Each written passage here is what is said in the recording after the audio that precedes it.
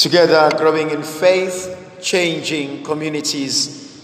My dear brothers and sisters, today I would like us to reflect on the Gospel of John, chapter 12, from verse 20 to verse 33. At that time, among those who went up to worship at the feast were some Greeks. So these came to Philip, who was from Bethsaida in Galilee, and said to him, "Sir, we desire, we long to see Jesus." Allow me to stop there for a moment. I think the author is playing with beautiful words, but at the same time, he is reminding us of the Gospel of John chapter 1. If you go to the Gospel of John chapter 1, you see John the Baptist baptizing. And in the process of him baptizing, then he sees Jesus walking by, and he points to them and he says to them, "Behold the Lamb of God." And we are told that at least two of John's disciples, they left him at that moment and they followed Jesus. They didn't know who Jesus was in essence. They only know him as the Lamb of God. But they leave everything and they follow him. And as they go following Jesus, we know how the story happens from verse 30. Jesus turns around and he asks them, "What are you looking for? What are you searching for?" And they ask him, "Lord, where do you stay? Where do you live?" That is an important question, the word to stay, to live. Because in John chapter 1, verse 14, the word became flesh and lived among us and stayed among us and pitched his tent among us. That's the first concept.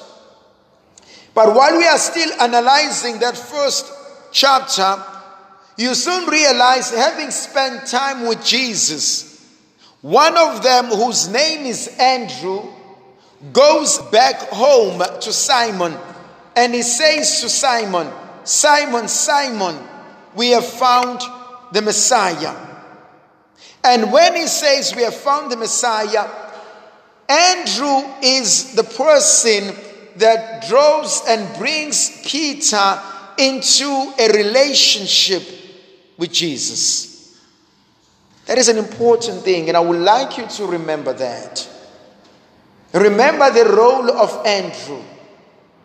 Andrew had an encounter with Jesus, and he then goes back home immediately, and he tells his brother, and he says, "I think we have hit the jackpot.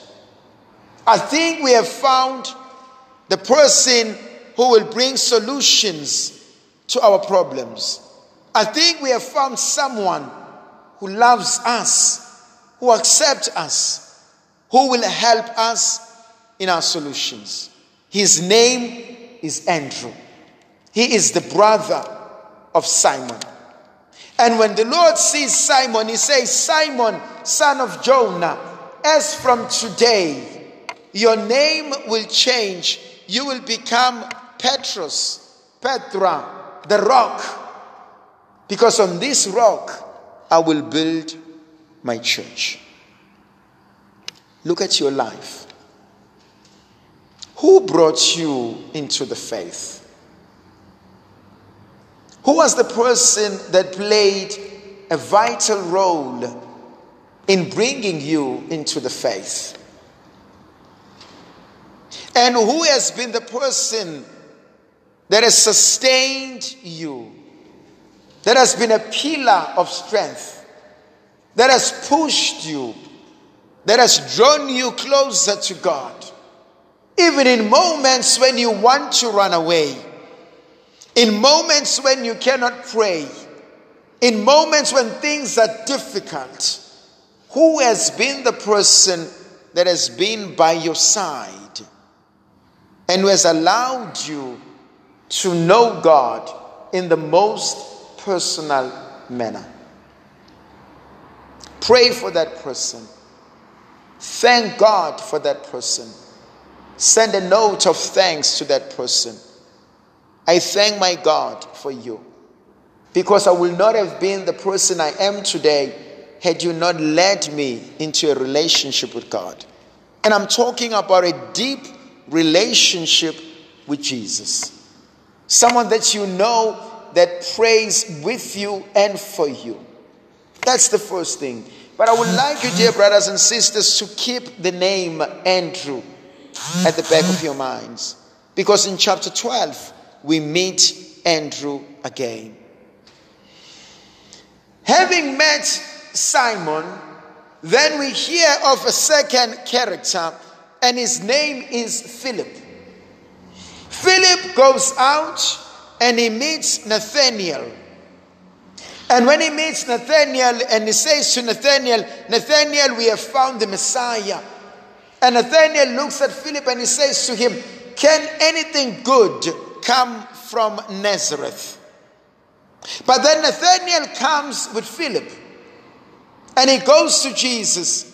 And Jesus meets Nathanael for the first time, and he says to him, behold, a true Israelite, incapable of deceit. And so we find Philip, who also plays a very important role in bringing Nathanael, skeptical Nathanael, into a relationship with God. Now, who is the person in your life that is able to tell you when you are out of line without losing face? That will not speak behind your back. Will look at you in the eye and say, you're losing it. That's not how things are to be done. Who is that person? And if you have a person like that, thank God for that person. That they are able to tell you to your face that you're losing your marbles. That is not how to behave. That's not how to carry yourself. Because then you have a true friend. Not someone who will speak behind you, but someone who wants the best out of you. And in my experience, my dear brothers and sisters, it is not those who always pat you at the back that wants the best out of you. It is those who are able to celebrate your great achievements, but also if they see that you are not living your best, who are able to poke you. When you get a chance, go and do a study of eagles. How does an eagle, a female eagle, teach her babies to fly? She is absolutely ruthless. If you go and you look at the nest of an eagle, it is very comfy, very comfortable. It's like a cushion. They're still babies. While they are still on the eggs, hatching, but they're still babies, they come out, and the mother is very kind to them. But there comes a time when the mother says, I need them to come out of the shells. I need them to realize who they are. And guess what does it do? It removes all this grass. It removes all these comfortable things. And if that is not enough for the eagles to come out and to learn to come out of their nest, it brings twigs that are a little bit sharp. And it puts them there. So it pokes them. And so it becomes uncomfortable for the baby eagles to sit there. And the next thing, it takes the baby eagles and it puts it on its back. And it goes and it flies and it drops it. And the baby eagles need to learn to fly. And then it comes down and it catches it again, put it on its back. And it will do this for a couple of hours, for a couple of days. And eventually it will drop it and it will never pick it up. And the baby knows mommy is not coming. And the moment it realizes mommy is not coming, it learns to fly. You're going through issues. You think you're the only person. You think life has turned against you. This is a moment for your growth. I've come to realize we do not grow in our comfort zones.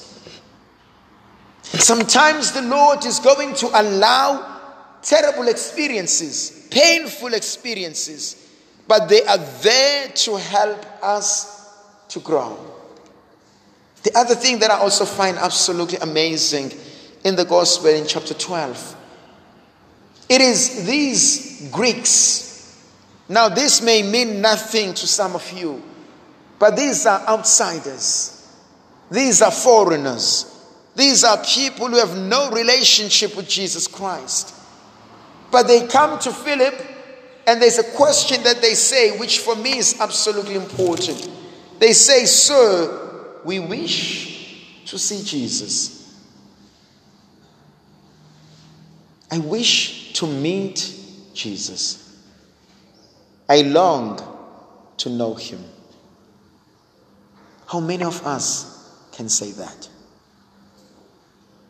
That, Lord, I need your face. I long to be with you. I just want you.